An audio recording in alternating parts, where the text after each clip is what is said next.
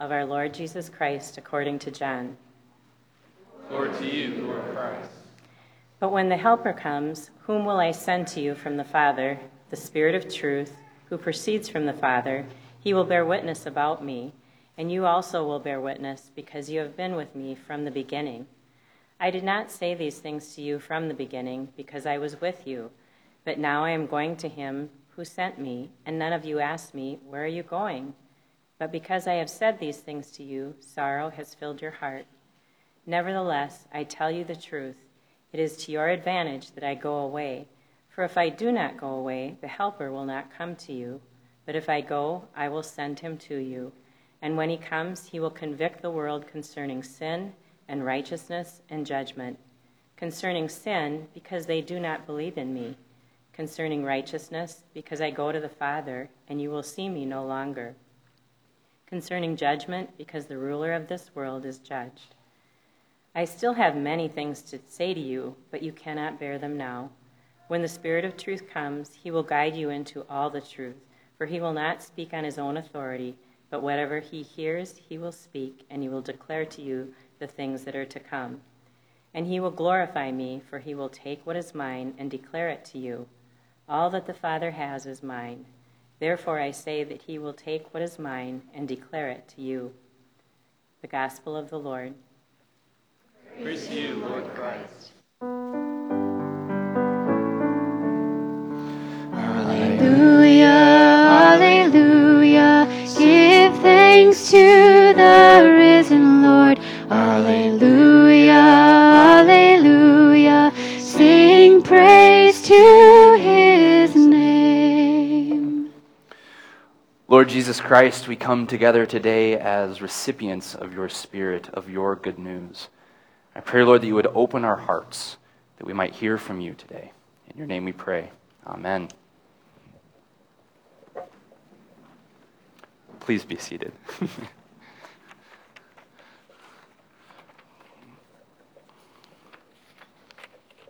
So as I mentioned in the welcome, today is Pentecost, when we celebrate the outpouring of the Holy Spirit upon all of us, upon all flesh. Last week was Ascension, and that's when we celebrate Jesus being taken up into heaven. So Ascension was on the 40th day after Easter, although we celebrated it on Sunday. Technically it was on Thursday. And today is Pentecost, the 50th day after Easter. And so, if you remember to last week, what Jesus says is he told his disciples to go and to wait in Jerusalem. Am I a little hot? Am I a little loud to you guys? It's okay. Okay, some people are nodding their heads saying yes. Okay. I don't want to blow you all away. The Holy Spirit is here. And so the disciples have been waiting in Jerusalem for 10 days. For 10 days they've been waiting there. And before this passage, it tells us that there's about 120 of them gathered there. Disciples, a lot of the women who were there who went to see him at the tomb and who had been following Jesus. Jesus' mother and his brothers were there with them. Several other people were there, but only 120 of them. If you were here on Easter morning, we actually had about 130 people here on that Sunday. And so think of even less than that. That's all the Christians in the world all gathered together in a room. I mean, they could have easily filled this room, right? So the text tells us that they had devoted themselves to the prayers. That's what they had gathered for. Now, whenever you hear a phrase like that, devoted themselves to the prayers in the scriptures, it's a way of saying that they were devoting themselves to praying the Psalms. They were praying the Psalms together. This is the prayer book of God's people. Songs of praise, but also songs of lament. Songs of every kind of emotion, joy and sadness, sorrow and celebration. No doubt in the aftermath of Jesus departing from them, all these emotions were whirling around inside of their hearts. And they were leaning on these ancient texts to comfort them, to console them as Jesus has left. But they were also reading the Psalms with these new Jesus lenses on. Because keep in mind, they had just spent a lot of time with Jesus, and he had opened up the scriptures to them and pointed out all the moments in which he was present through them. And so no doubt that's how they were also reading through the Psalms for the first time. They were seeing Jesus as the one who receives their praises. They were seeing Jesus as the one who restores their fortunes. They were seeing Jesus as the one who shepherds and protects their souls. And so here they are, 120 of them, having an intense 10-day-long prayer retreat. And so there's 3 things I would like to show you from this Pentecost reading that we had. So the first is that the Spirit comes in power. The second is that the Spirit speaks to his people. And the third is that the Spirit gives us purpose. So the Spirit comes in power, the Spirit speaks to his people, and the Spirit gives us purpose. And if you've heard me preach for a long time, you know that I never use alliteration. So you're witnessing history here today. I'm using alliteration. All of you who grew up in Baptist churches are like, yes, finally. So the Spirit comes in power, speaks to his people, and gives us purpose. So first, the Spirit comes in power.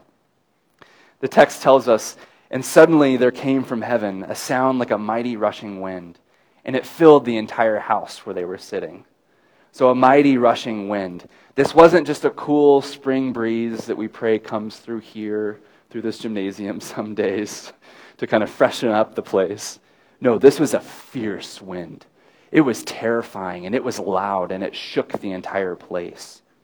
This was a wind similar to the one that pushed back the Red Sea and allowed the Israelites to walk through on dry ground. This was a wind that was similar to the one that Elijah saw, that peeled off rocks from the mountain as he was preparing for the Lord to come. This is the wind that the psalmist tells about, the wind that is stirred by the great word of the Lord, that the Lord himself rides on the wings of the wind. This is a wind such as the prophets described, that would come and cleanse the land of all the corrupt kings and prophets, and it would prepare the way for God himself to come and be with his people. You see, this is the wind that ushers in the dreaded and yet desired day of the Lord. Now, the disciples certainly were not prepared, were preparing themselves for this. You see, they were hidden away in a house, hidden away in prayer. But God loves to interrupt us in our prayers. God loves to come down and meet us as we're soaking ourselves in the Scriptures. He loves to make himself known. So friends, do you want to meet God? Well, seep yourself in his Scriptures, especially his prayer book, especially the Psalms. Read through them. In a little bit, in a few weeks, we're going to be releasing a reading plan to everyone to use for the summer. And it's going to have the Psalms in it, quite a rich dose of Psalms. I'm excited to share that with you. And by doing this, what we're doing is we're tilling the soil of our hearts by feeling and saying what God's people have been saying and feeling for thousands of years. Well, not only do we read the Scriptures, but we also wait. We wait. And sometimes we wait for an hour. Sometimes we wait for 10 days, and sometimes it's 10 years upon 10 years. But we wait for God to come. And when we wait on the Lord, he will show up. Well, our story continues, and not only does wind come, but tongues of fire appear over people's heads, and they begin to speak, not in their own languages, but in the languages of all the nations of the people who were in Jerusalem at that time. And this commotion attracts a huge crowd. And so no doubt this crowd kind of comes around the house and maybe within the courtyard of the house. They're trying to figure out what in the world is going on here. Everyone's completely confused as to what's happening. Did you notice the 2 kinds of reactions that people had to this great work? Some people were there and they said, what is the meaning of this? What is the meaning of this? But then there were others who were there who were shouting out mockery to the disciples. So be prepared, people of God. When you encounter Christ, those are the 2 reactions that no doubt you'll encounter, not just one or the other. You'll be encountering some who see what God is doing in your life and they want to inquire, they want to know what the meaning is of what's happening. But others, they might know what's happening, but they're going to meet you with mockery instead. And sometimes, actually, usually all the time, the mockery is usually louder and a little bit more entertaining to listen to, right? Didn't you kind of giggle when they were teased for being drunk? maybe you've been teased in similar kinds of ways as well when you've encountered God. But that question, what does it mean, is obviously where we're going to be going today. What does it mean, the crowds ask? Well, that brings us to the second thing. The Spirit speaks to his people. The Spirit speaks to his people. Have you ever learned a language before? Oh my goodness, it's hard. Oh, it's so hard. I probably shouldn't be confessing that, but man, it is hard to learn another language, right? Maybe you learned something in high school or seminary or something scary like that. Or maybe you learned a language in preparation for an upcoming trip.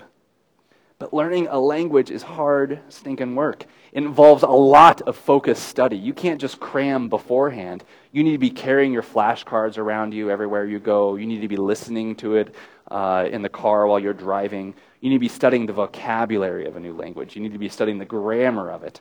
You need to learn how to construct verbs and sentences.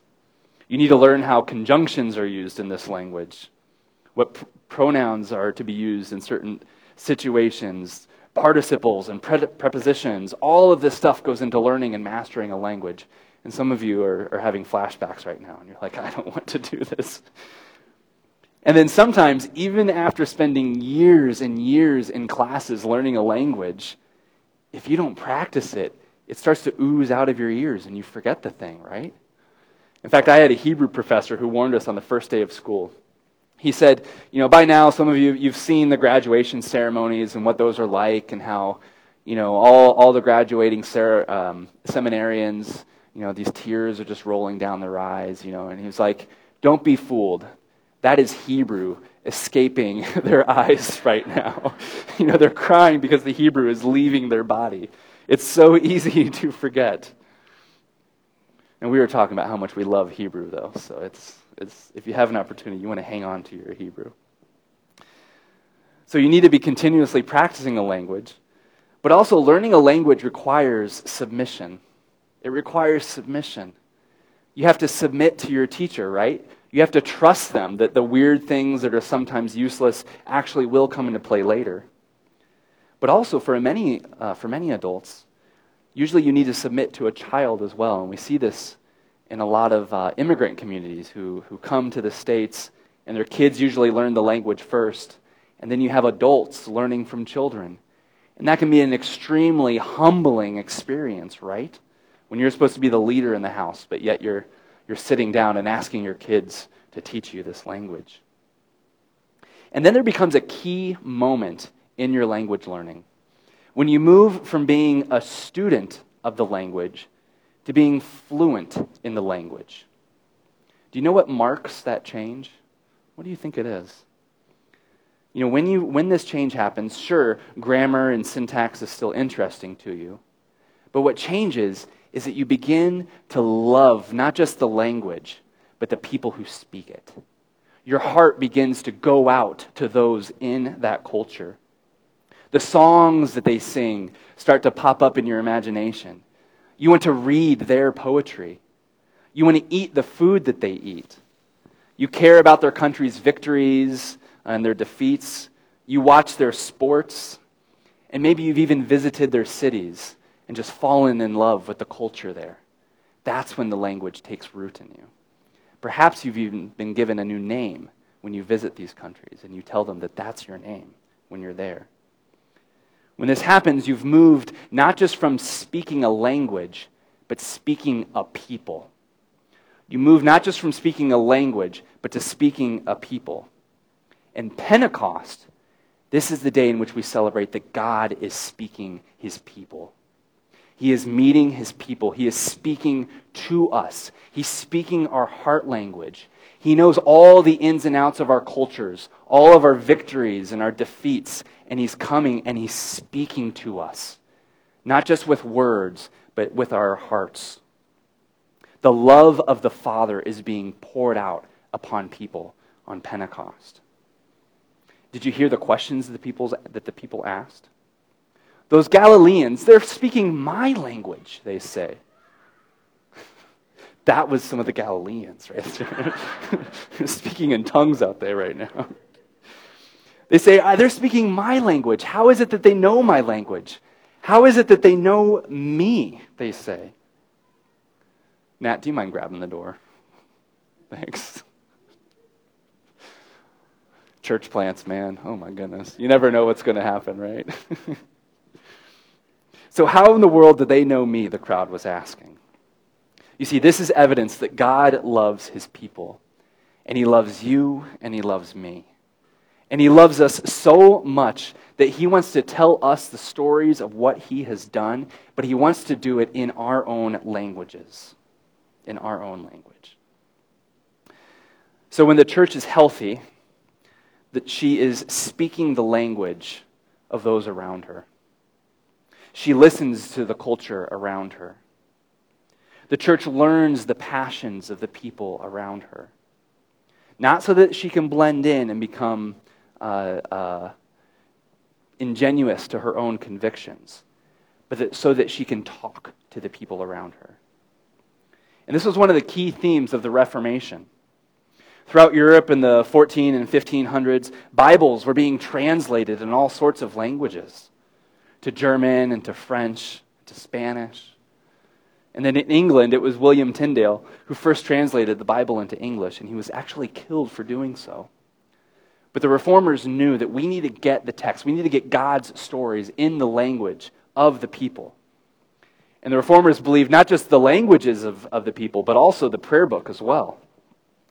And so they took a lot of the ancient prayers that the church had been using and they translated it into English. And they called it the Book of Common Prayer. Because the Reformers believed that they wanted all the people to be praying things in common in the morning and in the evening and on Sundays. So that as one church, we could be speaking our own language to God and hearing about him.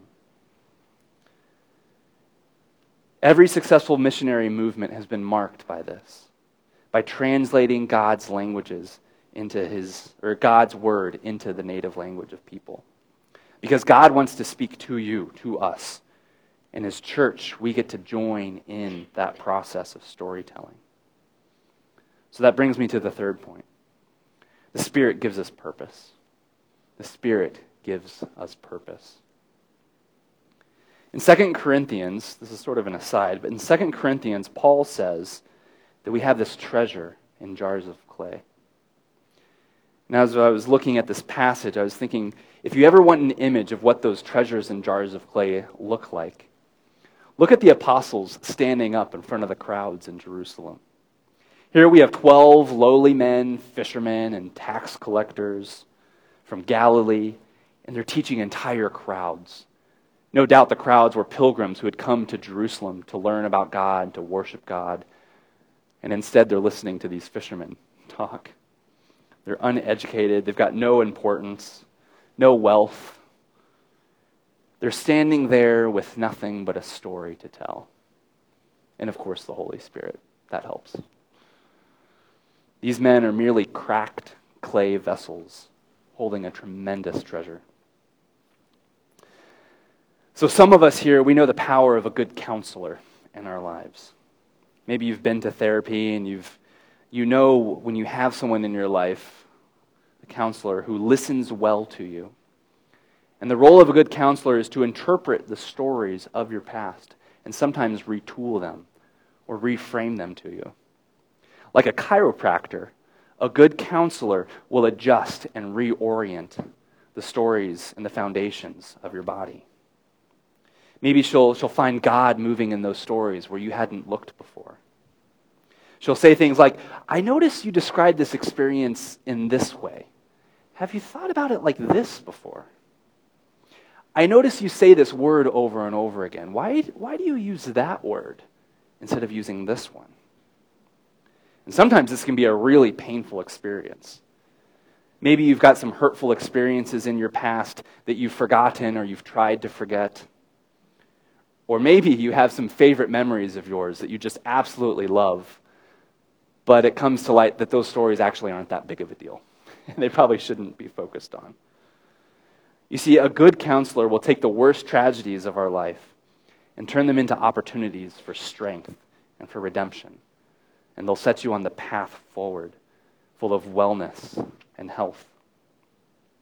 Well, Peter stands in front of the crowds of those gathered there that day.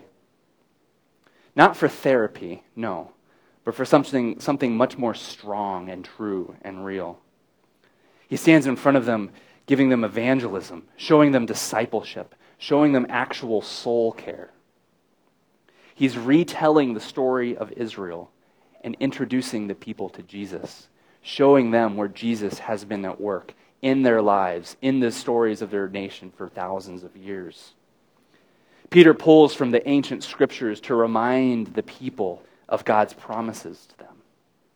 Promises that God will, in fact, bring a Messiah to rescue his people. Promises that God will pour out his Spirit upon all the people. You see, Peter is connecting these ancient texts to these current events. He talks about Jesus, and he confronts the lies that have been circulating about Jesus at that time. And he proclaims the truth of who Jesus really is.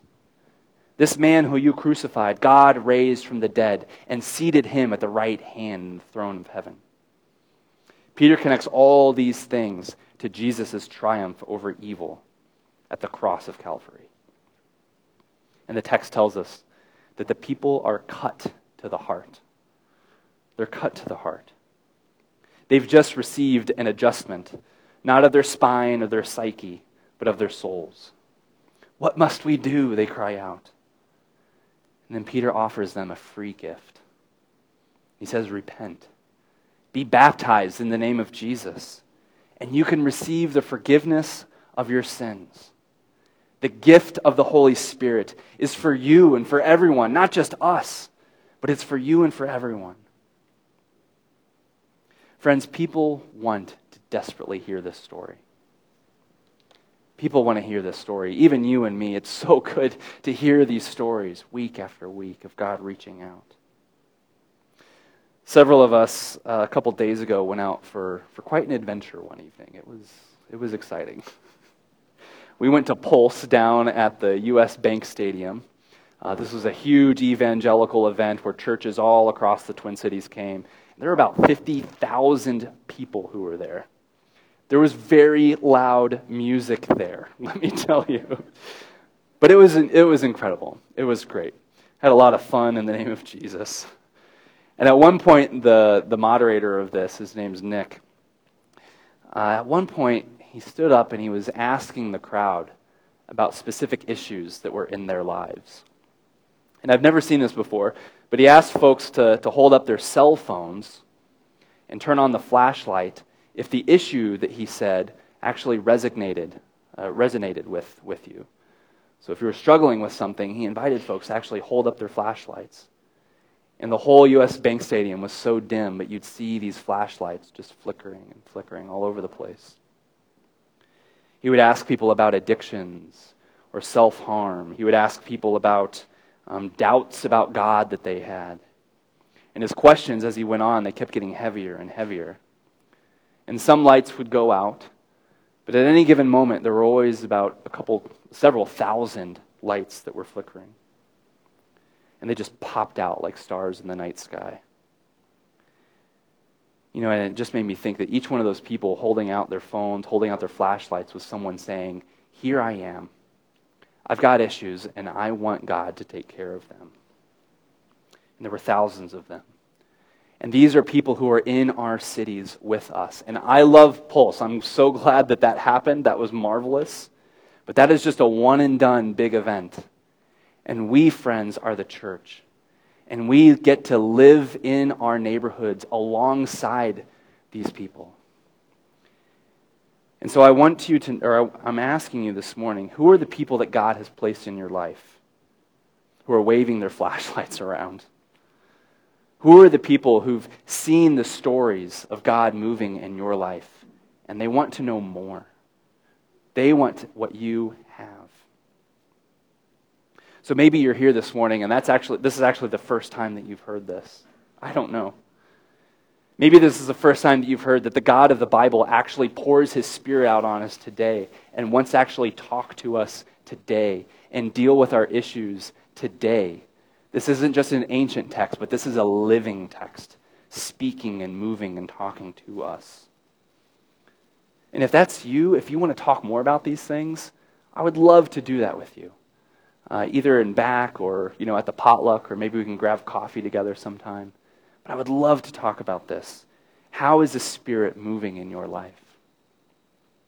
My prayer for those of us who call Restoration our home, my prayer is that we can be Pentecost people, that we can be people who are completely immersed in the stories of Scripture, who look for God in the Scriptures, who talk with God in the Scriptures, but also that we can be a people who are constantly studying the language of the culture of people around us, that we know how to talk their talk and enter into their struggles and understand their issues. I pray that we can be masters at proclaiming the gospel into the lives of those around us, proclaiming the good news that Jesus Christ saves sinners like you and like me. In the name of the Father, and the Son, and the Holy Spirit. Amen.